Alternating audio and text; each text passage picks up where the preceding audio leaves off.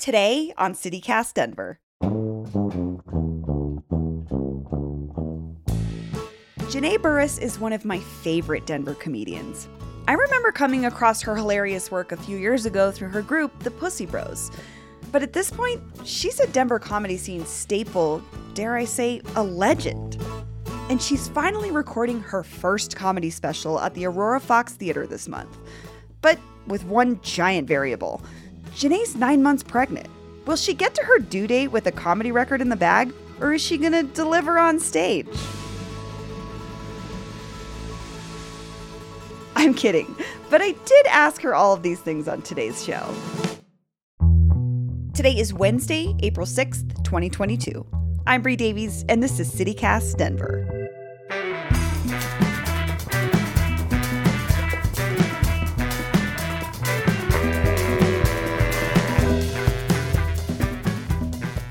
Good morning. Sorry, Good morning. that only took 12 minutes. I set this up last night. It's Whatever. okay. No judgment. No, I was ready. I was like watching the clock and everything, and I'm like, let's do this. And then, nope. You're all good. Janae Burris, welcome to CityCast Denver. Thanks for having me. So you're filming your first comedy special next week, and you've been doing comedy for like a decade and a half. Why do this special now? First, thanks for calling it my first, because I do feel like you got to just go ahead and tape something. I'm doing it now because I got to do something. My life's about to change in a tremendous way, and I feel this odd pressure to put it on record. And how is your life about to change? Oh, well, I'm expecting my first child. And we say first, but come on, let me be realistic with you. It's probably my only child because this is truly the end of the world. I knew it when I got pregnant. I was like, oh, these are the end times. Okay. And I just don't know how my life's going to change, really. I know it's going to be wonderful and magical. And thank you, everybody, for all the positive vibes. But it makes me feel like old Janae is out of here. A lot of my jokes along the way over this decade, they're all about me, very self-centered, living my single, untethered life. And already before the child is here, my life is now tethered and changed. And I just feel this tremendous desire and need to put it on record. And I can't keep waiting for HBO to call. I guess they don't have my number anymore. So I got to do it myself. No, I mean, I have a 10-month-old. I had my first baby at 40. So Congratulations. Thank you. I feel you on that change. It's weird. Also, someone's going to be calling you mom. Oh, God. Other people will call you mom. You'll be referred to as someone's mom. I think that's the weirdest part for me is I'll like go to a doctor's appointment and I'm like, hi, I'm Montgomery's mom and I'm here. And I'm like, still like, I'm someone's mom? Yeah.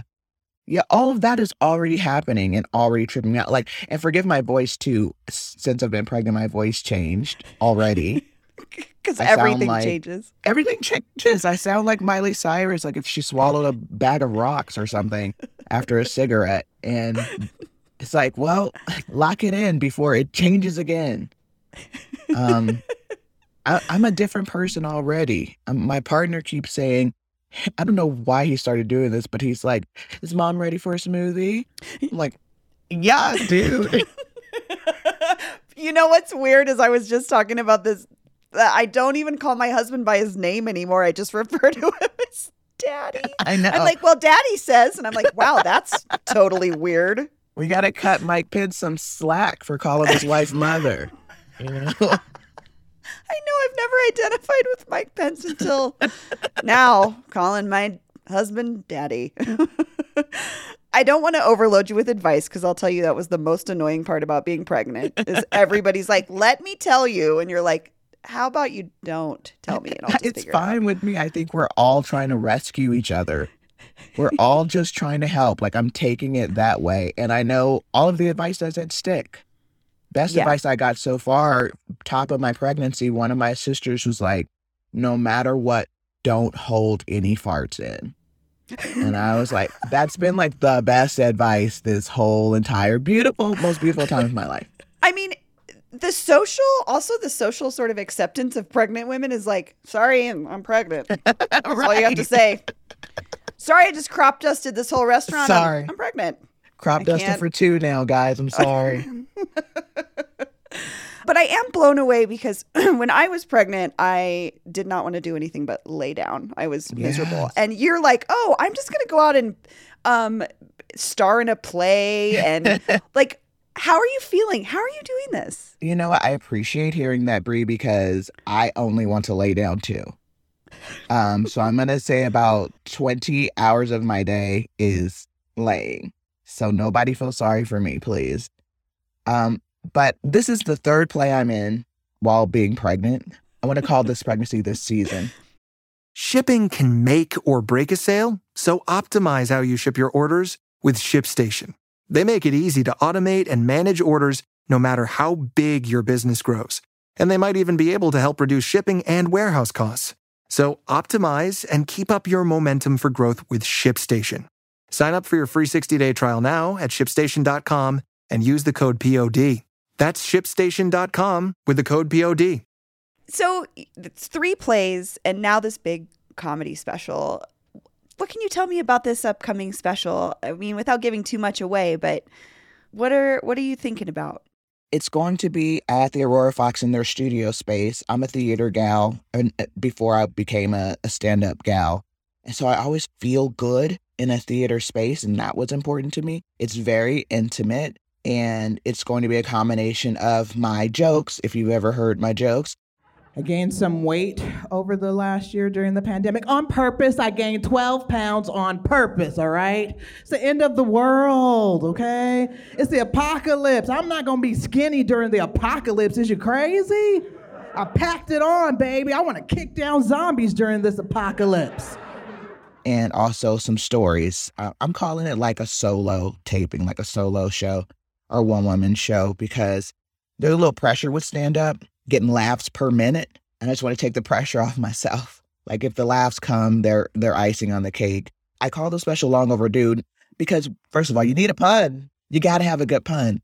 But besides being pregnant, I've been doing stand-up for so long, and I'm not the same person. I want to burn those jokes.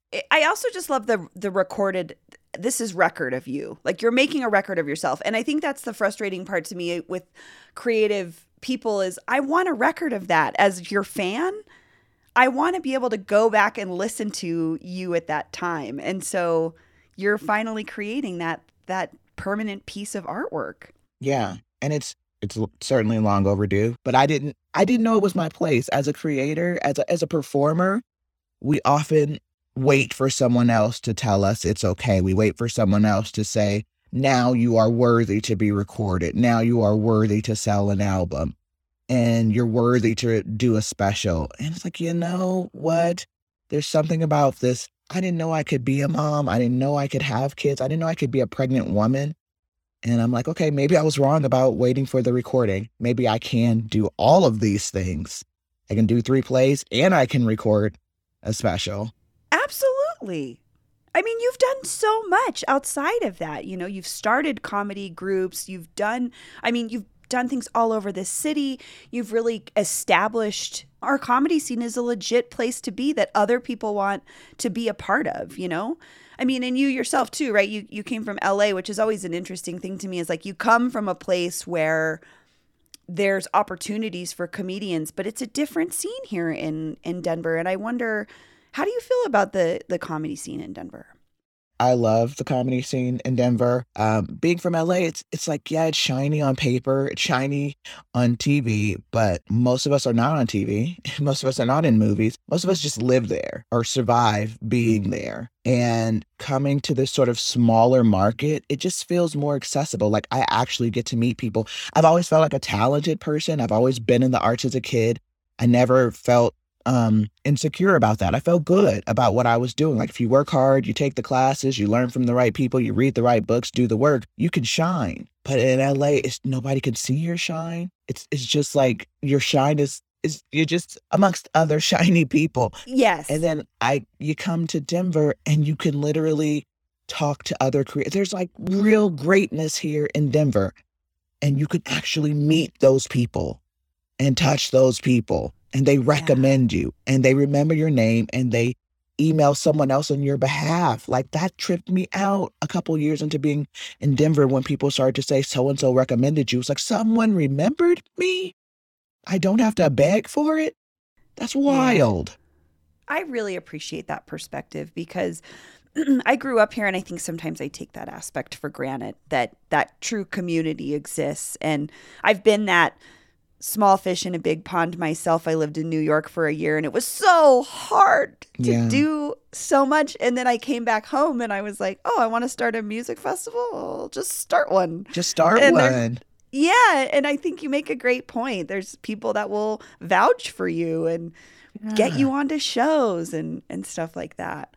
Yeah. But what brought you to comedy in the first place? How did you go from, obviously you're an actor, but how did you get into this world? I wish that my story was more special, but it's basically like, first of all, I got my undergrad degree in avant-garde theater. Yes.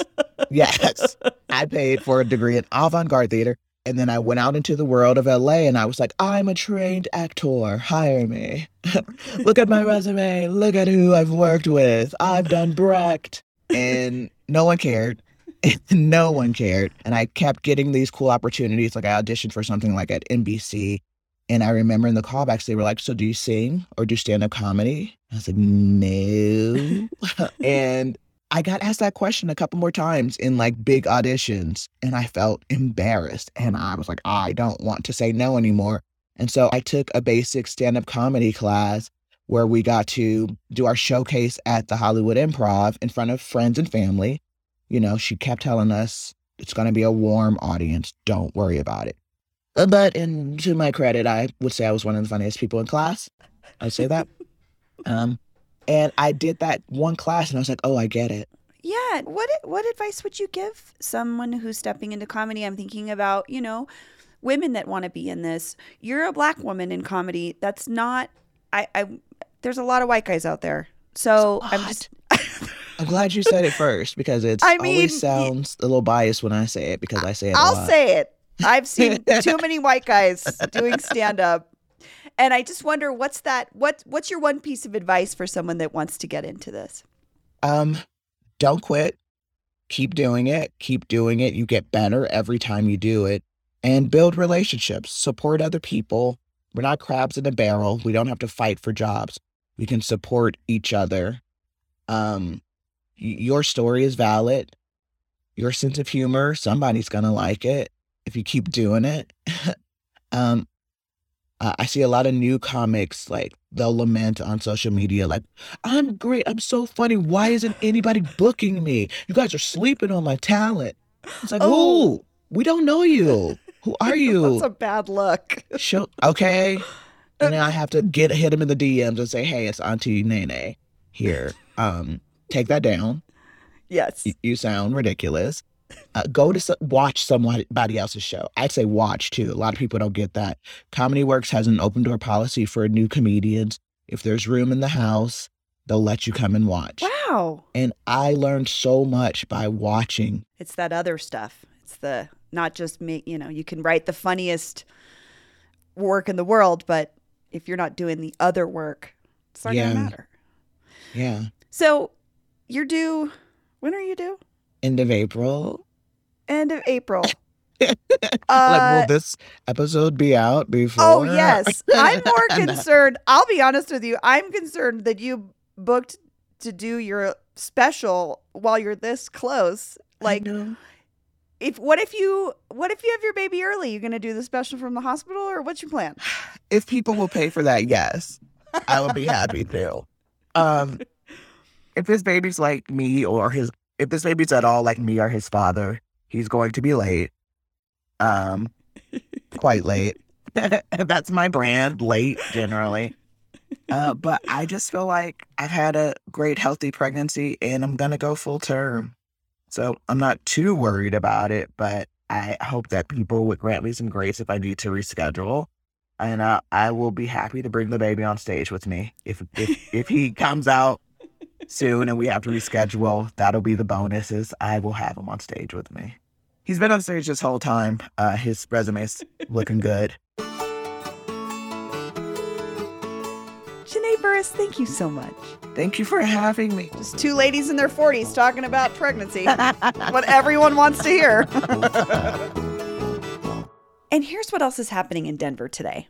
State lawmakers are looking to address the long-running problem of texting and driving.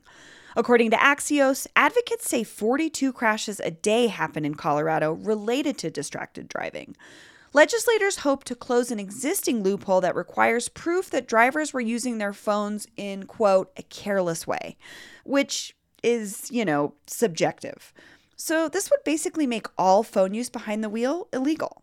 In more politics news, my pillow guy Mike Lindell made an appearance on the steps of the state capitol yesterday with other election deniers like indicted Mesa County Clerk Tina Peters.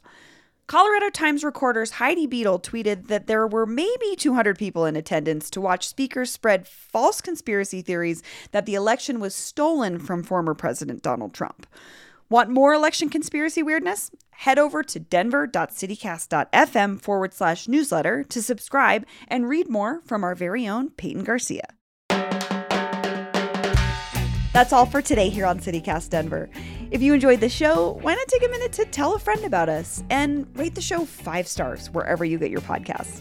We'll be back tomorrow morning with more news from around the city. See you later.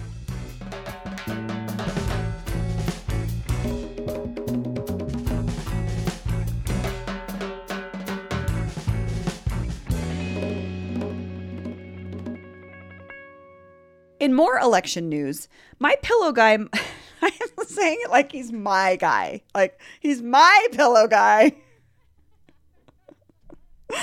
Gross. I don't have a pillow guy. Okay.